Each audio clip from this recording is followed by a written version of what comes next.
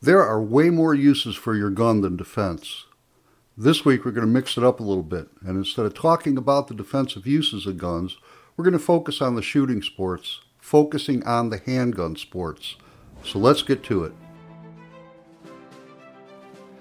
Hey, you scallywags, welcome to another episode of our podcast, A Pirate Talks Guns. I'm your host, John Sello. Sit back, relax, enjoy the show.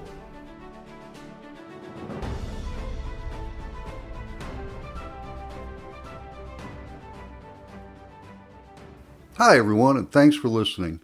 If you've listened to any of my other podcasts, you know that I'm a defensive-oriented kind of guy. But that's not to say I don't enjoy the shooting sports. I compete in IDPA, Steel Challenge, two-gun, and tactical shotgun matches. And by compete, I mean I shoot in them. I'm not the guy that's out there to win or measure my abilities against other people. I shoot in competition to hone my skills, all while keeping a tactical mindset. You have to train how you're going to fight. What's allowable in matches that may save you a second here or there can get you killed on the streets. That said, I've said it before and I'll say it again and again and again and again. The only way to learn to shoot a gun is to shoot the gun. And the shooting sports will definitely have you shooting your gun. For matches that stress the basics to one that encompass everything you will ever need to be proficient to use your gun in a defensive manner, there's something for everyone, regardless of your skill level. There are shooting sports for handguns, shotguns, and rifles. Lots of them. I'm going to focus on the handgun sports today and cover the other platforms in future podcasts. I'm going to run down the most current popular handgun sports, starting with the most sedate and ending with the full-throttle, adrenaline-pumping one.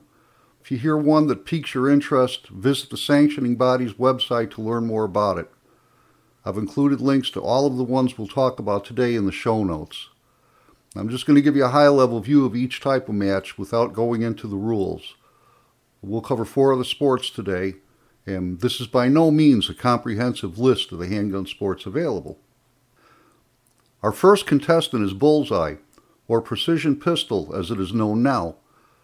This is an NRA-sanctioned event shot with one hand from a static position on static paper targets.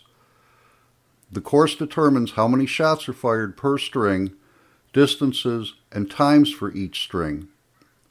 Now, in this game, you're not going to try to beat the clock. Your goal is accuracy. As an example, if you're shooting the short course, you'll shoot it from 25 yards. Your first string will be 10 shots in 10 minutes. Your second string will be 5 shots in 20 seconds, and your third string will be 5 shots in 10 seconds. Bullseye is a great intro to the shooting sports as it doesn't require a huge investment in guns or gear. It's an excellent match to really hone the basics of grip, stance, sight alignment, and trigger squeeze. Due to the fact that the match is shot from a static position, it's great for shooters who have mobility challenges. Next up, at a little faster pace, are Steel Challenge matches. Sanctioned by the Steel Shooting Challenge Association, or SCSA, my personal opinion is that this is absolutely the most fun match to shoot in. As in Bullseye, you shoot from a static position at static targets. Only instead of paper, the targets are steel plates. Each stage will have 5 plates, a mix of 10-inch and 12-inch diameter round plates, and 18 by 24-inch rectangles. All stages will all have the round plates, with the rectangular ones on only a few. Scoring is simple. Your time is your score. You shoot each stage 5 times, with your worst time being thrown out. The total time for the other 4 runs is your time for that stage. And total time for all stages is your score for the match. The immediate feedback you get when you hit a plate is incredibly satisfying. It's why this is my favorite one to shoot. Steel Challenge will help reinforce the basic skills that Bullseye does, while also honing your target transition skills. This is another sport that doesn't require much in the way of equipment. You probably have everything you need to shoot it right now. Now that's not to say you can't spend a significant amount of your income on it if you want to. There are different equipment divisions, and if you're serious, you can sink thousands into a full-on race gun to use. If you're a concealed carrier, the next discipline is the one you need to be actively involved in. IDPA, the International Defensive Pistol Association, is a scenario-based type of match. Quoting their website, IDPA is the use of practical equipment, including full-charge service ammunition, to solve simulated, real-world self-defense scenarios using practical handguns and holsters that are suitable for self-defense use. The main goal is to test the skill and ability of an individual. Now, these scenarios are often taken from real-life encounters or are the products of the devious mind of the match director. The majority of the stages you will shoot will require movements, lots of it. You'll shoot from multiple positions at a variety of targets.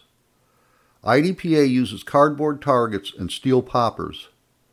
There will be no shoot targets that partially cover the shoot targets. There are targets that move. Some pop up and disappear. Others swing back and forth. Some run along tracks, and some come at you. Some of the moving targets are partially obscured by no-shoot ones. Does that sound challenging enough? Well, as Ron Popeil, the man who was the king of late-night television advertising, with products the likes of the Popeil electric pasta sausage maker would say, wait, there's more. Along with all the moving around, discerning shoot from no-shoot targets and moving targets, you'll have to perform reloads while the timer is running. You may start the stage with your gun loaded to less than its capacity, or even unloaded and stowed in a desk drawer. You may be shooting one-handed as you carry something, or shooting through windows, or out of vehicles. Pretty much anything you may encounter in a real-world defensive scenario is covered. The scoring is a little more complicated than this one. The target is divided into 0, 1, and 3 zones. Hits in the zones add a corresponding number of seconds to your run times. There are also other penalties that add time to your run. Miss a target? Add 5 seconds for each hole that should have been in the target but wasn't there. Step over a fault line and shoot or not use cover? 3-second penalty. Your time plus penalties is your score for the stage. Your total time plus penalties is your score for the match. One of the many reasons IDPA is beneficial to concealed carriers is that it doesn't allow any kind of race gear. The equipment rules are very specific as far as what type guns you can use and the modifications you can make to them. The intent is to keep the defensive part of International Defensive Pistol Association intact. There is a pistol caliber carbine division wherein you can use a carbine as opposed to the pistol. I strongly disagree with this, but it's a rant for another podcast. Your normal, everyday carry gear is what you'll use. So you get the benefit of A, practicing with the gear you use every day, and B, you get to discover what works and, more importantly, what doesn't work with your gear in a non-lethal environment. You may find that your holster is too difficult to draw from. Your magazine or speed loader holders don't keep your reloads secure under strenuous movement, or that your belt doesn't properly support your gear. You know, all the stuff you would have found out if you had a proper training regimen. Now, IDPA shooters at the club level matches are some of the friendliest people you will encounter. If you're new to the sport, the safety officers and other shooters will gladly explain the rules to you and help you in any way they can. Since at the club level there are no prizes or money to win, it isn't the blood sport that IDPA can be at the state and regional match level. This is not to say that there aren't some serious competitors at the club level matches, but for the most part, you can expect a tremendous amount of assistance from the other shooters. I'm going to take a break for a minute here and tell you about a photographer that does some really awesome work. I'm actually getting ready to start doing video podcasts and putting them on my YouTube channel, and I'll be using a lot of video that he's provided. So give a listen and maybe look him up if you're in the area. Hey, Anderson area. Are you a realtor wanting to showcase your properties with video? Having a wedding or other special event you need photos of? Need a voiceover for commercials or your office phone system? If you're in the Anderson area, look no further than the Loch Lore Production Group. This full-service audio and video production company has the tools and experience that will give you the product you need. Be it still photography, video, or drone photography or video, you'll be amazed at the results they provide. Again, that's the Loch Lore Production Group. Contact details are in the show notes. Give them a call today at 864-245-1956. The last sport we're going to cover today is like the top fuel of handgun shooting sports, USPSA, the United States Practical Shooting Association. And they have a long and storied history that is worth covering. While there's always been shooting competitions pretty much since the invention of gunpowder, USPSA and its parent, IPSC, can truly be said to be the sports that brought sports shooting into the mainstream. They're the ones that pretty much determined how things are today with television coverage, sponsorships, things of that nature. They have really advanced the sport. Some very famous shooters were involved in the formation of it. If you've never heard of Jeff Cooper, Jack Weaver, or Ray Chapman, you need to read up on them. These are some of the most renowned shooters in history, and they all help shape how we employ handguns today. You've heard of the Weaver stance at least, right? In 1976, these guys founded the International Pistol Shooting Confederation, or IPSC.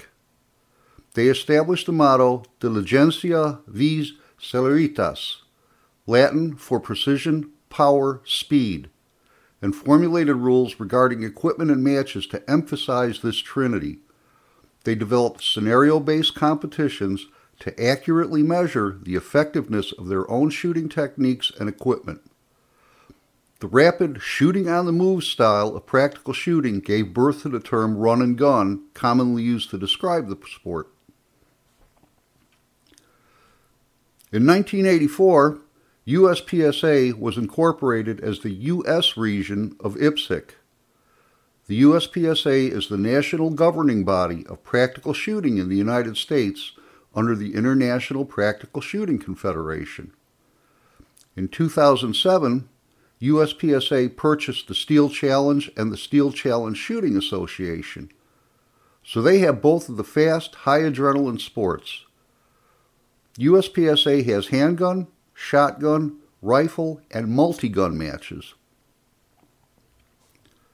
Like IDPA, USPSA uses both cardboard and steel targets.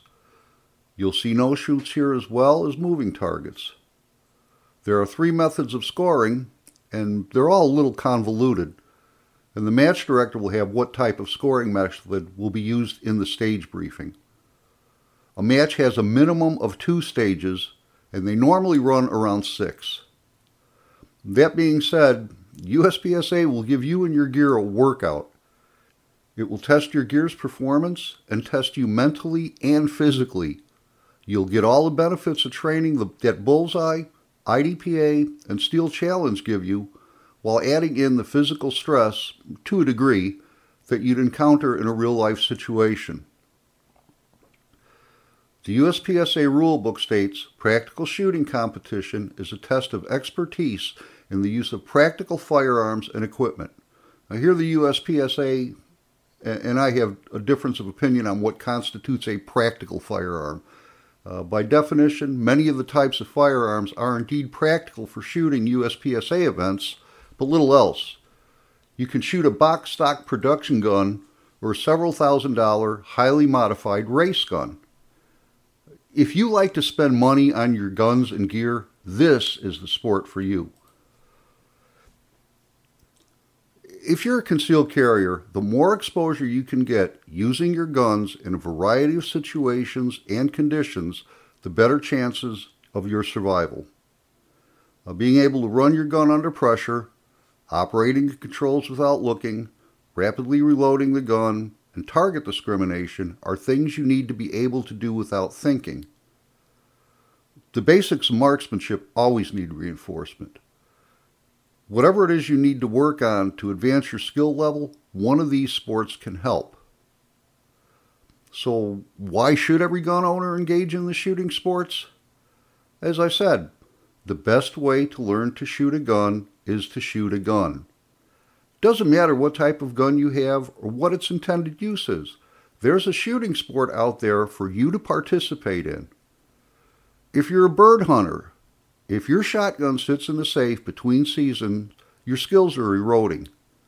You can shoot trap, sporting clays, or skeet in the off-season and keep those skills sharp and help you put birds on the table. Same goes for you riflemen out there.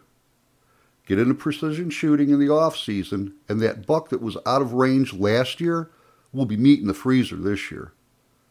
And for both the long gun types, if you want to run around and work up a sweat, there are tactical matches for carbines and shotguns. I'm actually shooting in a tactical shotgun match the end of this month. And well, that's it for this episode. Thanks again for listening. Hopefully I've lit a fire under you to explore the shooting sport that fits your style and needs. So until next time, shoot safe.